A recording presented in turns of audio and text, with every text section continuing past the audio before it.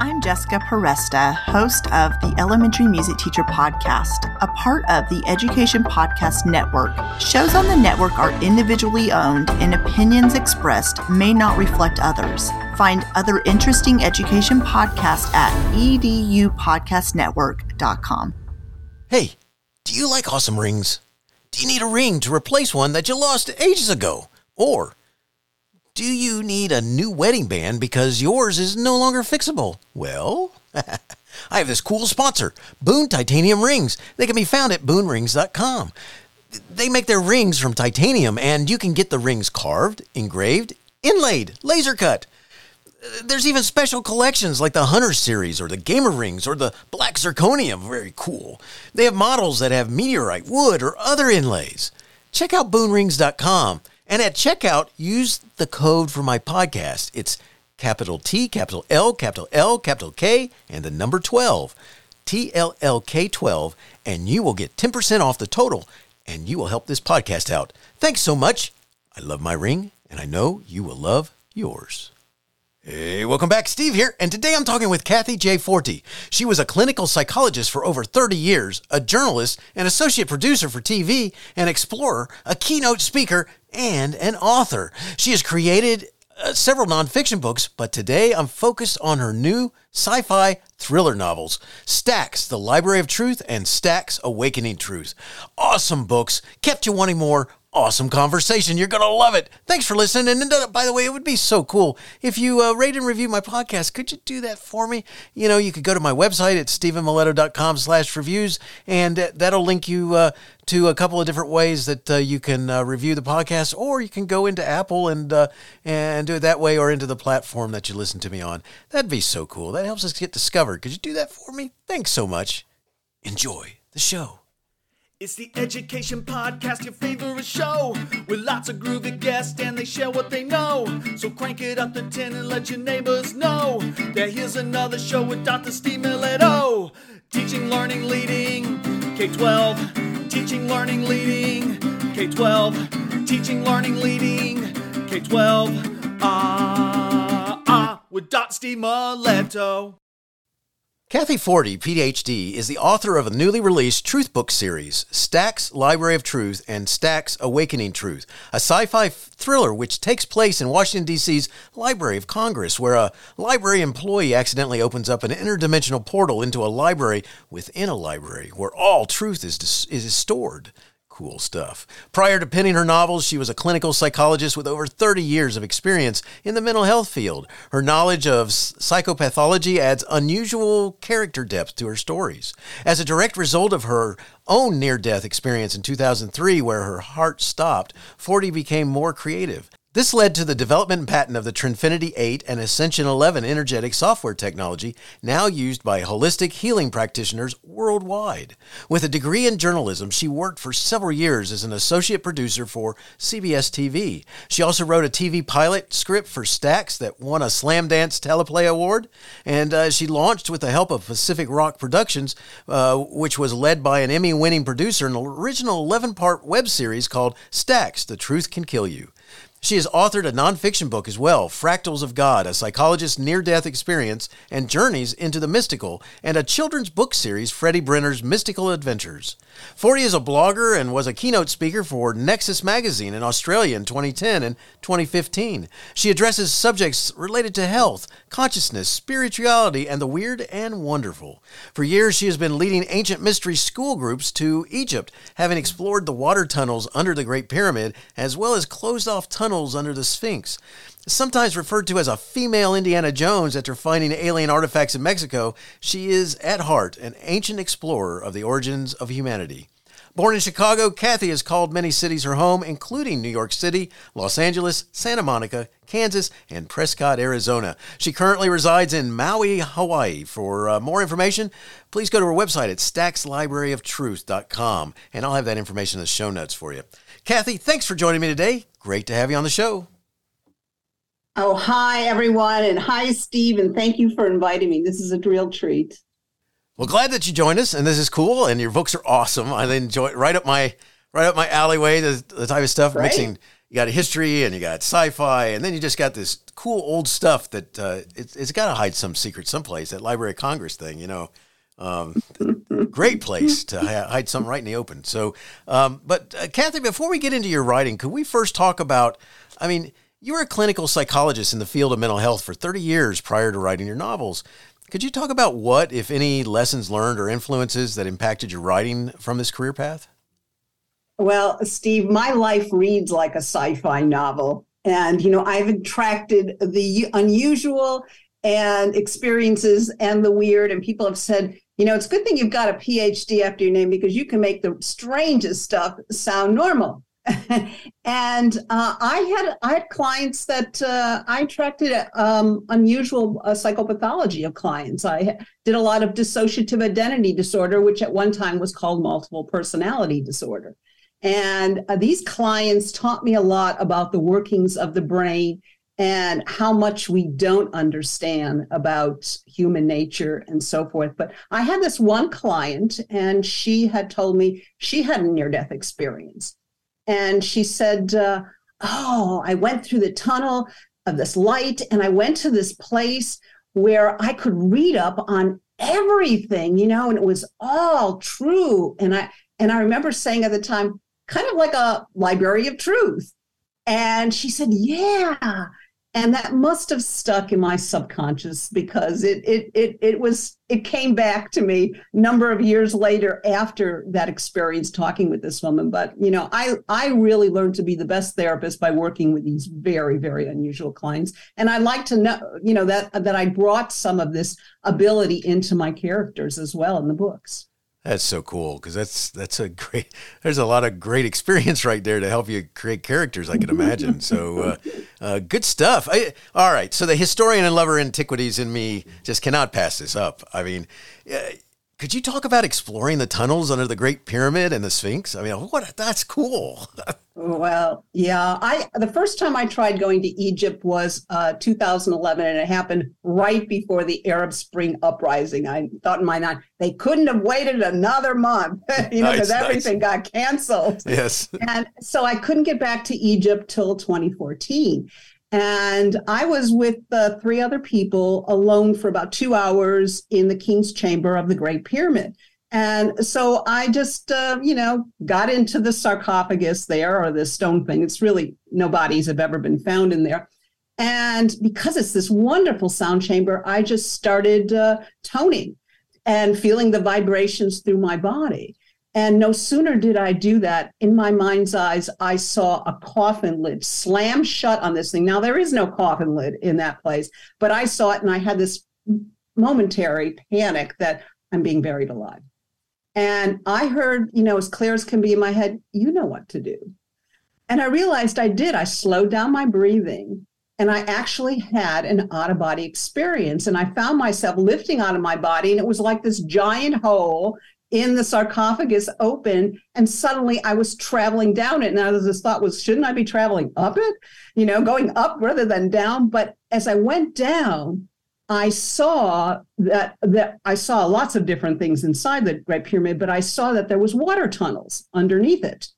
And underneath that was what looked like the remains of a city.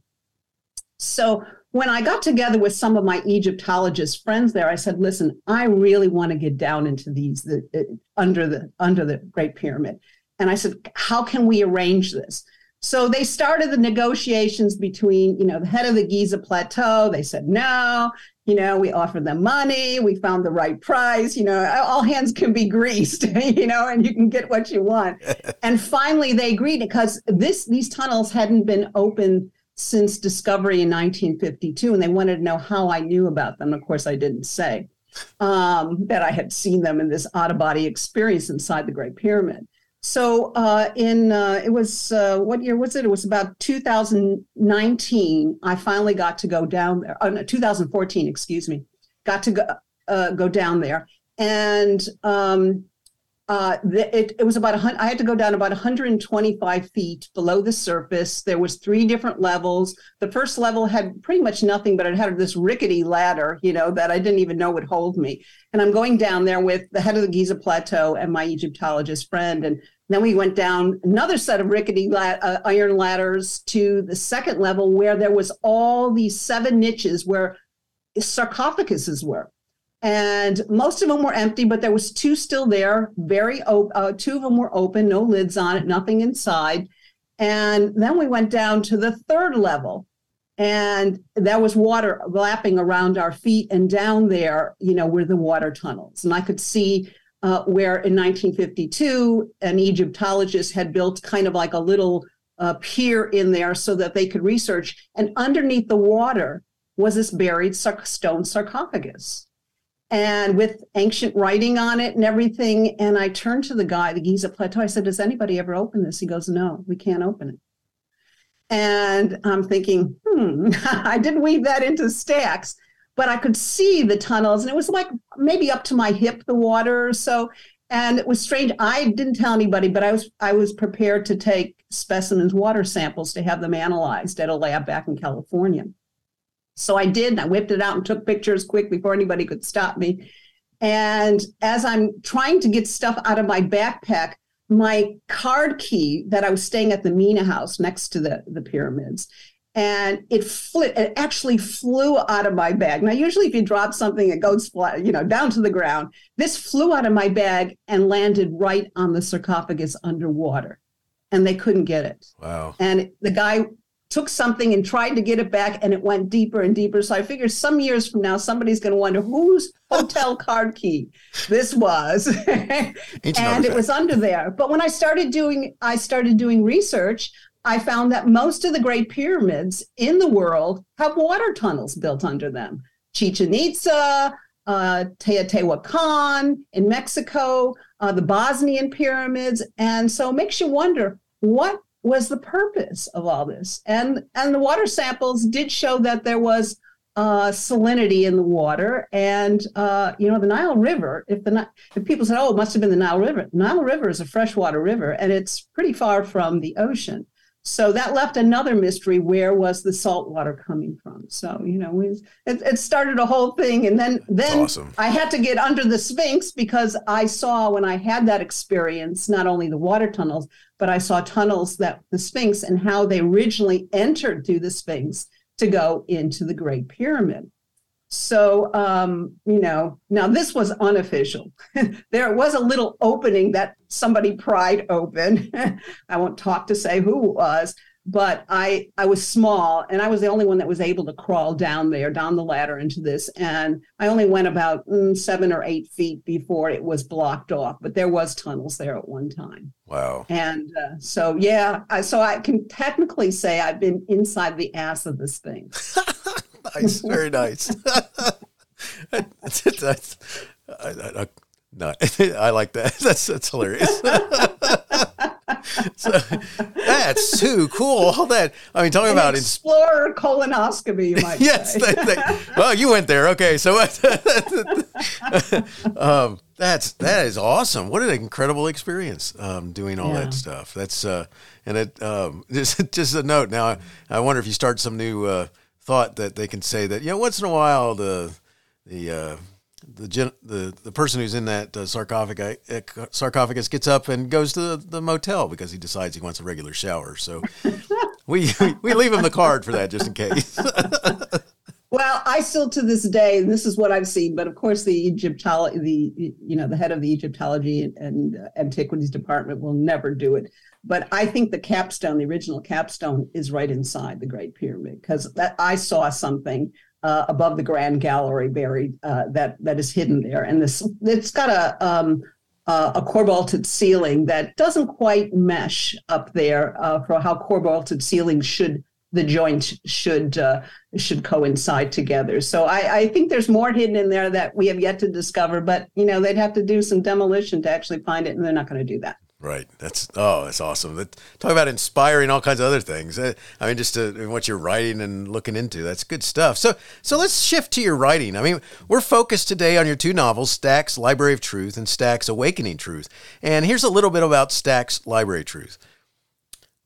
Uncovered in the Library of Truth are the goods on all world leaders, politicians, businessmen, and all those in global power positions. Everything they ever did is on record, even the things done in private that no one witnesses. This unique library also contains a file on every person, alive and dead, that ever walked the face of the earth. When Zach, the unsuspecting library employee, attempts to expose the crimes of a power circle in control of the Library of Truth, the power denizens of the nation's capital cause mayhem and murder. Zach, by becoming the deep throat to a Washington, D.C. television reporter, puts himself in grave danger. The more he finds out about the Library of Truth, the deeper the rabbit hole gets. So before we go any further, you give credit to your creativity coming from a near-death experience. Could you talk about that? Yeah. Well, I wrote a book about it, Fractals of God, a psychologist's near-death experience and journeys into the mystical, because a lot of people wanted to know about it. And, my experience happened while I was in 2003, and I was seeing clients, and I was leaving work one night after a Buddhist nun, which was my last client of the day, said, this is the night of the Wesak moon. It was like May 8th. And I said, well, what's that? And she said, it's when the veils between heaven and earth are very thin and anything can happen. And I remember thinking, okay, that's great. And so I'm walking to my car and I just happened to look up at the moon thinking like it looks like any other moon to me. But all of a sudden I had this whoosh feeling right out of my solar plexus area. And I suddenly felt very, very, very different.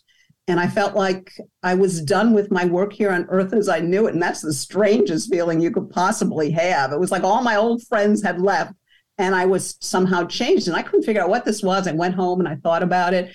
And I was sitting there on the couch and suddenly I saw this swirling vortex in my head. And I didn't know at the time I passed out because my heart had stopped. And I found myself propelled through this tunnel. And really, as fast as could be, I could see light at the end of the tunnel. And of course, I thought, is this the tunnel everybody's talked about? Did I just die? What did I die of? I wasn't sick, But I thought, well, if I can't do anything about it, let's just keep going and see what it's about. But before I could go into the light, I came to a screeching stop. And I remember trying to will myself into it to see what it was about. And I couldn't do anything. And then as I thought to myself, because I'm always like, I said, well, this is boring. and all this energy poured into me and spun me back around, as fast as could be, feet first, like I was on a conveyor belt or something, back through the tunnel as fast as could be. And voices in my head were saying, breathe, Kathy, breathe. And of course I was alone. And I, when you're a psychologist and you hear voices, that's not a good thing. So, but there was nothing I could do. When I got back into my physical body, my whole left side was paralyzed and I couldn't move.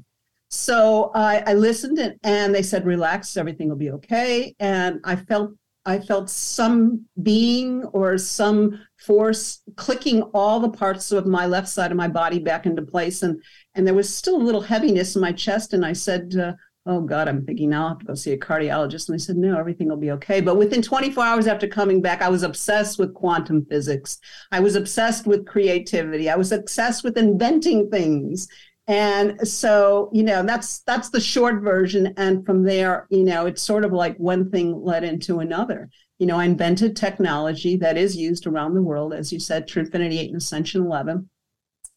And then when COVID happened, I thought I'd already had this, idea in my mind. I thought it's time to sit down and write these books. And I was a little afraid. I thought maybe I just won't be able to do it justice. I'd never written a novel, like an adult novel. And so I found that it was just flying off, my keys were just flying over the keyboard, and it just was a story that wanted to be told. And just to back up just a little bit, I had a dream about this story, and I woke up in the middle of the night, and it was a number of years before I actually wrote it. And I had the whole plot in my head, all the story points, and it was like 2 a.m. in the morning, and I just felt like I couldn't go back to sleep until I started writing some of this down. And I did. So thanks for telling us you never know where you're going to be inspired from. It's like unbelievable, but go with it. Oh, that's awesome. I appreciate you sharing that story, and it's and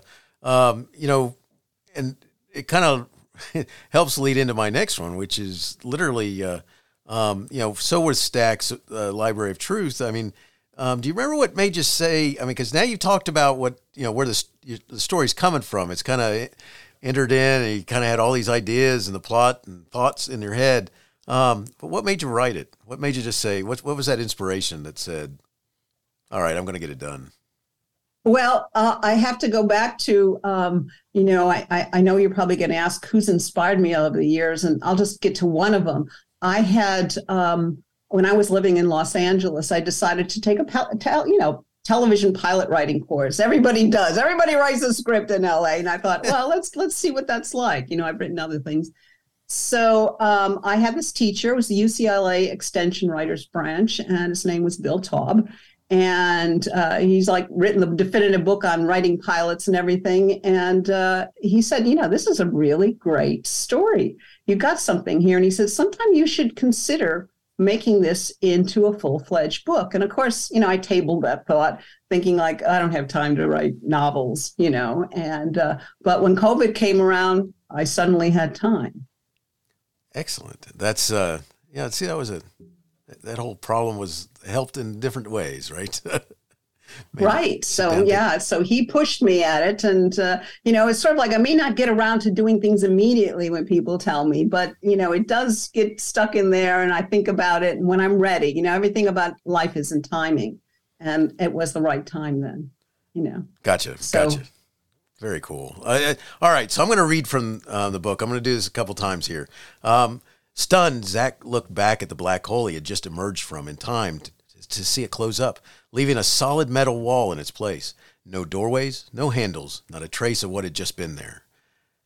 So talk about what's going on here. I love the way you create images. Well, people have said when I read your book, it reads like a movie. Nice. It's very visual. Yes. And I'm a very visual person, and I write to please me. And, if I can get into it without, 10 pages of flowery, description, which kind of turns me off. And so, not to get into portal dynamics and everything, but Zach does discover a portal, and then he discovers there's more than one portal. And what is his job in dealing with all these portals? So it's, it's like I said, the rabbit hole gets very deep. It went into 2 books, and, now I'm reading the 3rd book in the series, which I believe is going to be the last book. And so I didn't know I knew where the storylines were. By the way, I write all my books at Starbucks. It's sort excellent, of excellent. Yeah, the baristas come and they deliver my order to my table now, and they all know I'm writing, and they've read some of the books and so forth like that. So yeah, you actually get table service at my Starbucks. That's nice. And, yeah.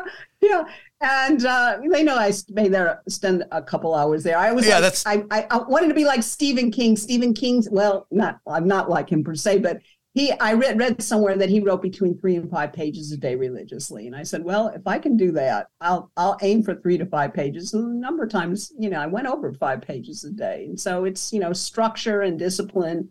And I forgot, what was the question? That's all right. I was going to ask you if you'd tell what's going on there. You're starting to tell them about the part that I read, which is him coming through the portal and then seeing what was there. Yes. I mean, if you came through a portal, actually, I have come kind of through a portal, like in Egypt. Things usually happen when you least expect it. If you try to make it happen, it just usually doesn't happen. And so it's best to stay in this neutral idling state. But, his character is very unusual and quirky, too. He has acquired savant syndrome, which means this came from a baseball injury in Little League when he was young and got hit in the head. And it changed the way he thought. And he sees everything in numbers. He's got synesthesia.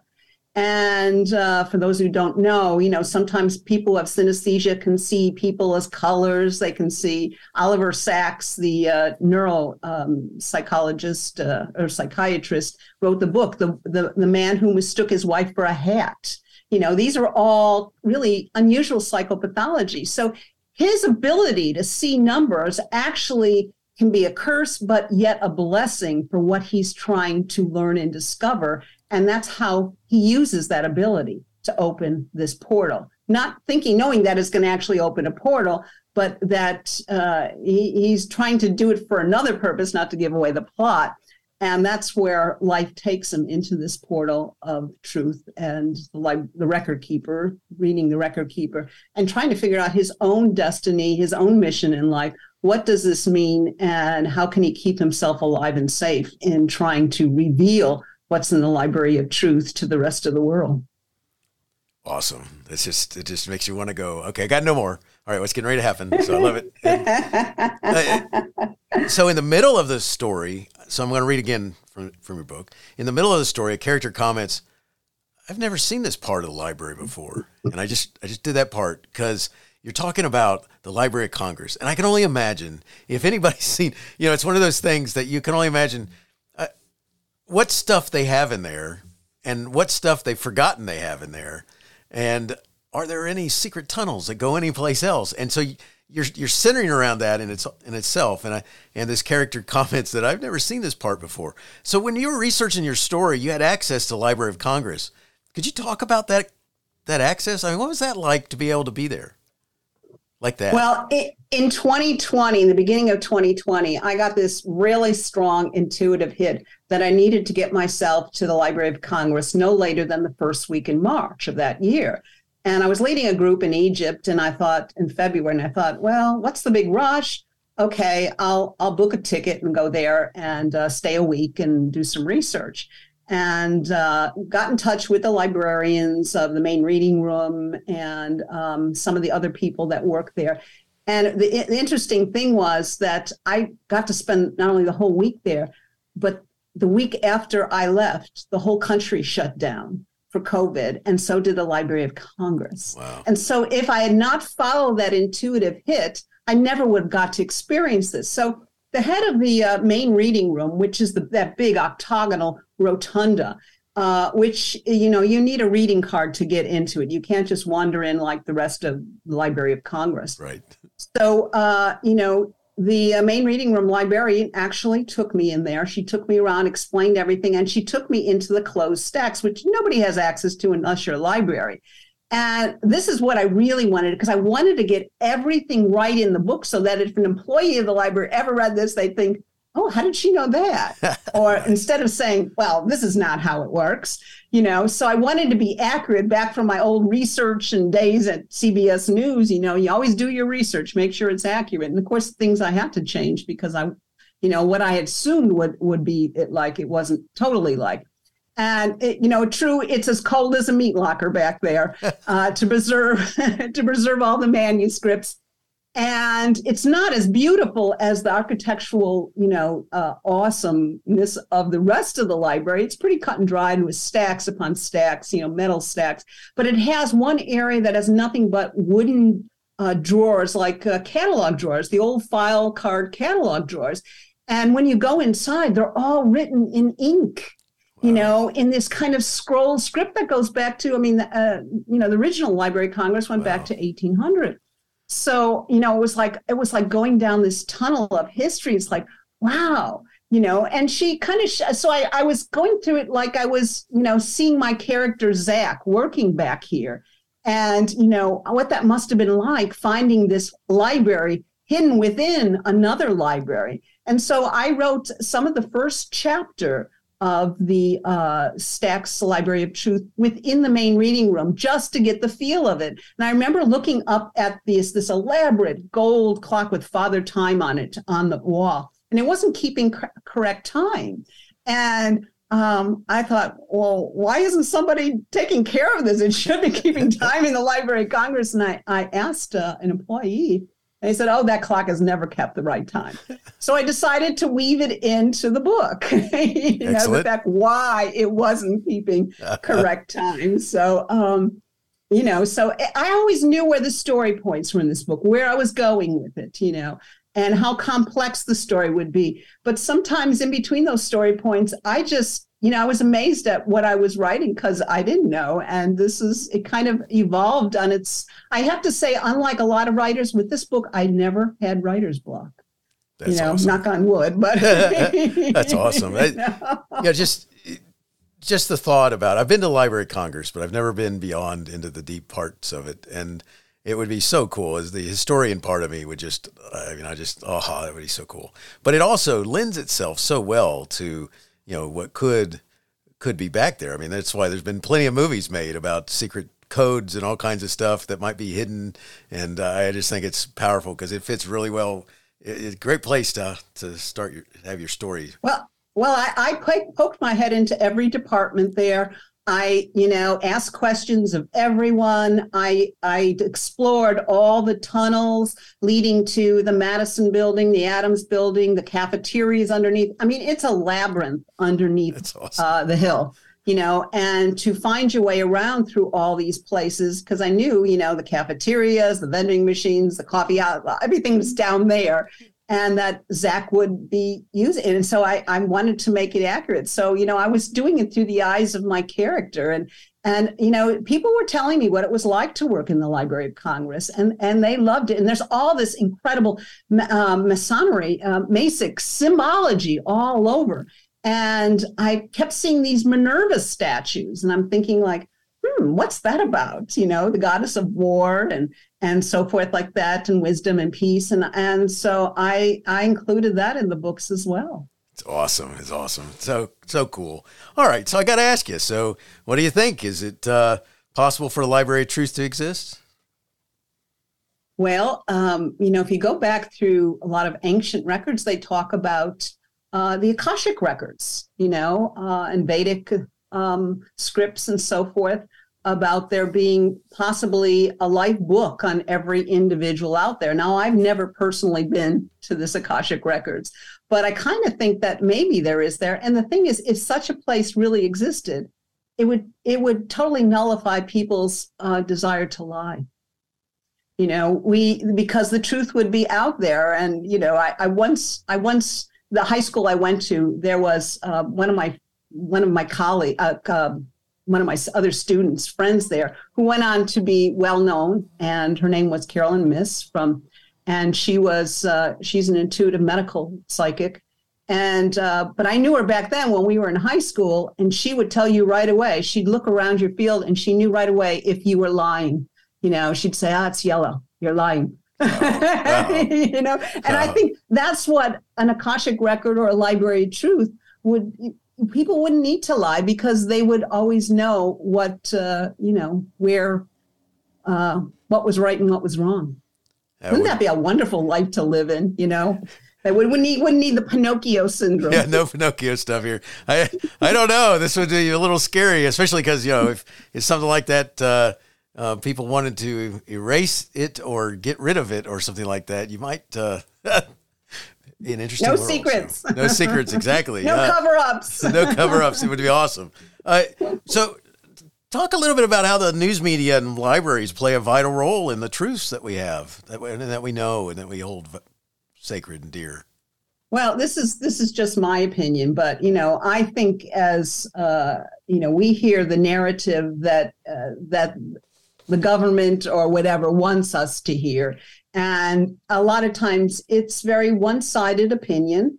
And when I was in journalism school at NYU back in the days, my professors would drill into us, you need to have both sides of the story in every article. So, and I don't see that these days, it's unfortunate. I don't think journalism is what it used to be. And that's too bad, because now we're forced to sift the wheat from the chaff. What's the truth and what's not the truth? And I think as, human beings, evolving souls, we all are struggling to find the truth, our own inner truth as well as outer truth. And so that's part of the journey. And that's what I thought my characters were discovering in the book as well, their truth. That's awesome. It's so one of the things that makes me want to ask you is, so are you really kind of writing about warning people about that role that big technology companies can make, since they are gathering all that data on everybody that's out there that uses any of their phones or any of their search mechanisms or anything like that? Well, yeah, I think that's a whole can of worms. And, we kind of know that maybe our government's been collecting all this stuff for years anyway. But now, now that we find out things like, Twitter and Facebook and all these other companies and so forth like that, have stored all of our messages, and our even our health data in some respects can be open to people's looking, and so it's been kind of weaponized, and it's unfortunate. So I don't blame people keeping their mouth shut, and not always it's crazy. Giving all of their data. Right. It's yeah, it's crazy. You never know where it's going to land up and in whose hands and how it may work against you. You got that right. Just a note, there's a movie that I liked a bunch of years ago that had Michael Keaton as Batman and Danny DeVito as Penguin, and the Penguin has taped all these shredded documents together, and he holds them up to the politician to say, you shouldn't really throw this stuff out. And, and it's, and even though that's a story from a long time ago, I mean, that's exactly what you're talking about, is that next thing you know is that they're weaponizing it, and it's sad. So crazy stuff. These are interesting times we chose to live in. And I always say to people, I think this is kind of the age of discernment, learning to kind of listen to that small voice within, and not all those loud voices on the outside that are telling you what to think and what to do and so forth like that, because most of the time when that happens, you get in trouble. You got that right. So what do you think? Why do you think the idea that there might be a powerful inner circle running and maybe ruining the world going on? Why is that a popular topic, do you think? Or something that people like to possibly think is real? Well, you always need conflict in every story. And there are so many boogeymen in this world that it's not hard to, people talk about the deep state openly now. Some call it the Illuminati. Some call it a lot of other things, And so we know that there is something out there, behind the scenes, maybe pulling the strings and making decisions. And maybe these aren't the elected officials that we put into office. And so, you question. And if the facts don't add up, you question even more. And that's why so many people jump to conspiracy theory. And I say, well, it's kind of funny. I think they're running out of conspiracy theories because a lot of them are now true, turning out to be true. Prophets. Right. That's the sad thing. They're more prophets. Yes. Yes. It's wild. So, it's like, do your own thinking. I wish they would teach that more in schools, critical thinking. I don't think that there is enough of it. Do we just kind of take it at face value? Oh, this is how it is because so-and-so said it's this way.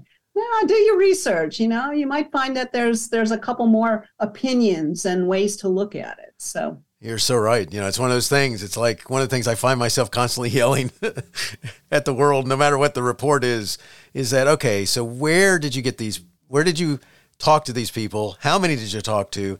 And did you talk to more than just that area also? Because it's like, because they report it as if everything's the truth, and you find out later, this is just, it was convenient for you.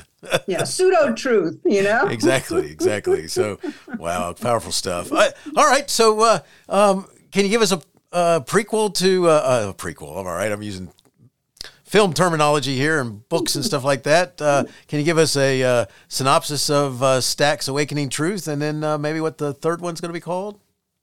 The Stack's Awakening Truth just takes off where book one ends, and that Stack has discovered a pretty disturbing truth. And it's very difficult for his mind to wrap around this truth that kind of shakes his whole world. And so he's lost. He's lost in another portal place until someone has to help retrieve him, get his memory back. And he does come back, and he goes even deeper into the tunnel. And now he's trying to save the woman he loves, her young daughter, the television reporter, the gutsy television reporter who's a recovered alcoholic. I mean, so he's trying to find out, is his mission to save humanity, to save himself, or is it even deeper than that? Which, goes into book 3, which is Stack's Truth Will Set You Free. And as I said, the plot is very complicated, but easy to read and fast to read. It's a fast-moving book. People, like I said, they said, wow, it kind of was a page turner, kind of kept me on my seat, because I didn't know which way it was going, this way, that way, but it all made sense. And sometimes when I was writing it, I wasn't sure either. And then a couple pages into it, I go, oh, that's where it's going. Excellent. Love it.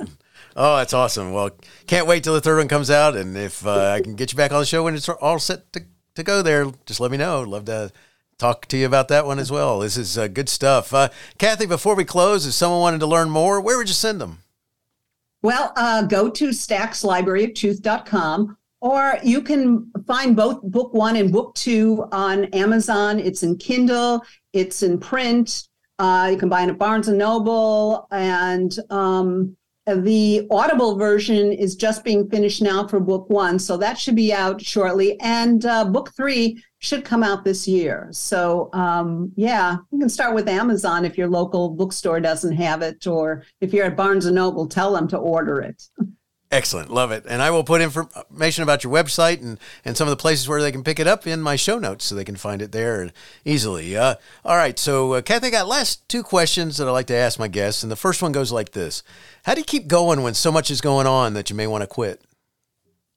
Well, that's a good question, because I think a lot of us have felt depressed at what, direction our world is going these days. And, I'm from I'm not a religious person per se, but I'm from the school of what you'd call Mother Teresa, her thought. And what she would do, someone once asked her, all these poor and sick people, how do you not get overwhelmed and just not be able to go on?